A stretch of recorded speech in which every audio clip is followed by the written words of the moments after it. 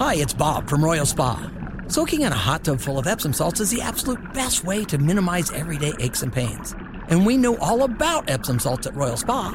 Royal Spa hot tubs are the only hot tubs on the market that can safely and effectively use Epsom salts. Made right here in Indiana, Royal Spa hot tubs are the highest quality hot tubs on the market.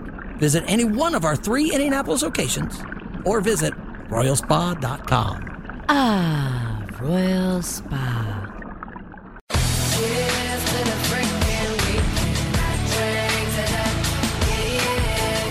You're listening to the Hammer and Nigel Show. Did you watch any of that town hall last night while you were watching the Senate vote on the debt ceiling? Oh, yeah, they were cutting in and out, going back and forth. It was a boring night last night, Nigel. I'm not going to lie to you. The Hannity Trump town hall didn't do much for you? Well, it was one of those shows where Hannity had like a studio audience, right? He wasn't in his normal studio. It was a bigger auditorium. Doesn't he always have a studio audience? Like 3 days a week, yeah, it feels like. He's not on all the location. time. But, and the crowd was into it, but there just really wasn't anything new. There wasn't anything like, oh my God, I can't believe Donald Trump went there that came out of last night. So to me, honestly, the key moment was when Sean Hannity was talking to Donald Trump about, hey, maybe you need to pick your battles a little bit. Maybe you need to slow down on the nicknames and whatnot. And the crowd turned on Sean Hannity. Those people that maybe are in the middle a little more, and the argument that they make to me is if he would just tone it down a hair, stop a little of the name calling. Hang on. I said it's their question. Leave me alone. So a very pro-Trump crowd, obviously. Yeah, that's usually what happens at town halls. But I do think the question has some merit. The Trump fan is going to be like, hell yeah, keep calling those names. I love it when you call her horseface, DeSanctimonious, keep bringing it on. But are you going to win over any undecided swing votes by doing that? Yeah, you probably turn them off. Probably turn off the independents. I mean, we had 4 years of that. Look, what he did leading up to the 2016 election obviously worked. Something wasn't working right in the 2020 election.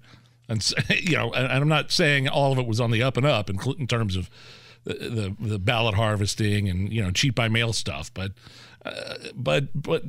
maybe switch it up, switch the game up just a little bit because it didn't work in 2020. Here is Sean Hannity last night asking Donald Trump, if you are gifted another term, how long would it take you to turn things around in this country? I think very quickly. Let me just say, so I heard DeSantis saying, oh, well, I get 8 years, he gets 4. You don't need 4 and you don't need 8. You need 6 months. Within 6 months, I said, within 6 months, this can be done. Other than, you don't need 8 years. And frankly, I wouldn't vote for him because he said, you need 8 years, you need 6 months. We're going to drill. We're going to get our energy down. When the energy comes down, other things come down. See, I like that. And we're going to take care of things. We're going to immediately close up the border. We had the greatest border. We had the safest border in the history of our country. Now we have the worst border in the history of the world. So if you're going to give us answers, that's great. I'll believe that. If you're going to tell me day one, you're going to go back to your policies at the border, and that's fine. But for a lot of people, they're going to hear that, wait a minute, everything, you're just going to snap your fingers in 6 months? You had 4 years. Now, I will give him about 3.5 because the way COVID sucked the life out of everything, it's tough to get a good gauge on that. But if you're somebody that's in the middle, or maybe you're a DeSantis fan, maybe you're a Tim Scott fan, you're thinking to yourself, okay, how are you going to do this in 6 months when you really have 3.5 years to play with? And there's a good chance you're going to have a Democratic Senate when you get in there. Here's a little bit more from last night. Donald Trump claiming he would end the war in Ukraine in 24 hours. I want to stop the war. I don't want that war to continue. And I'll stop that war. Mark my words. I'll stop that war in 24 hours. But we're in a position. Mr. President, let me ask. Serious question. How do you stop that war in 24 hours? I know both. And frankly, Zelensky was very good because he was part of the phone call. And he said he didn't say anything wrong to me. The Democrat, he could have gone and grandstand and said, well, I felt threatened. He didn't. I get along with him. I get along with Putin. I will get them into a room and they will. And I know an exact way. Number one, you tell one, you're not going to get anything unless you make a deal. You tell the other one, they're going to get a lot unless you make a deal. And you just sit them and you put them in, and you have to make a determination. And I'm telling you, within 24 hours, that whole thing will be settled.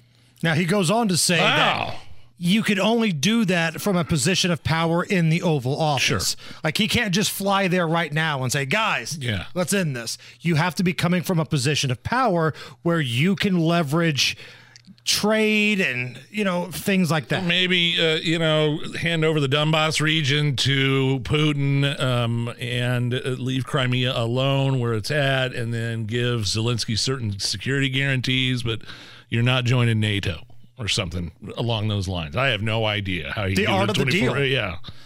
That's what it would come down to. And granted, he was not going to give away exactly what he was going to say in those conversations. But what I did like from Trump last night, he was giving you a little bit more information on how he wanted to do these things. It wasn't just, I'll end it, and they went on to a next question. Yep. And hat tip to Sean Hannity for actually asking a good follow-up question.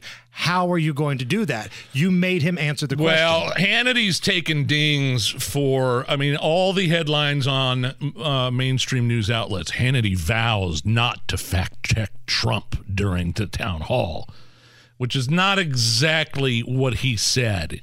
He said, quote, I'm not there to debate the candidate. I'm not there to argue with the candidate. I'm there to ask questions and let the candidate give their answers and let the audience ask their questions. Like, he really took issue with how Caitlin Collins from CNN kept interrupting him back and forth. Quote, people can fact check Trump's answers all they want afterwards, but the reality is I want to hear what he has to say in his own words and let him finish a thought. So that's kind of what his strategy was. Caitlin Collins thought it was a town hall with her and Donald Trump. And that's not how it's supposed to be. If the candidate goes up there and says something and you think it's false, then don't vote for him. That's that simple. But it's not the moderator's job to get up there and spar and debate and make yourself part of the story. Here is Donald Trump last night on what's shaping up to be a pretty crowded field of Republicans running against him. I don't think it matters. I don't know why people are doing it. They're at 1%. Some are at 0. I hear Chris Christie's coming in. He was at 6% in New Jersey, which is, I love New Jersey, but 6% approval rating in New Jersey. What's the purpose? And he's polling at 0. And some, it's fine, but I don't understand what they're doing. Now, maybe there's something wrong, but when you're at 1% or less, 1%, it says 1% with an arrow pointing left. There's one guy who's at 0 with an arrow pointing left. That means he's at less than 0. So it is what it is. I really go after the one who's second, and I think the one who's second is going down so much and so rapidly that I don't think he's going to be second that much longer. I think he's going to be third or fourth. So that was Donald Trump reacting to Chris Christie, Mike Pence rumors that they're going to be jumping in the mix next year. But listen, man, I don't know how big the crowd was. I've seen different pictures online. Sometimes it's hard to tell what's real, what's not, when the picture was taken. But the folks that were there were passionate about Donald Trump. This is the crowd breaking into a chant. I think this was during a commercial break. We love Trump. We love Trump. Yeah, it's at a Trump town hall. Right. But, for all this talk that DeSantis this and DeSantis that, there's still a very large percentage of people who feel like Donald Trump is their candidate. They're not going to vote for anybody else, and he's the guy to beat. And I don't think anything happened last night to make anybody change their minds one way or the other. It's the Hammer and Nigel Show.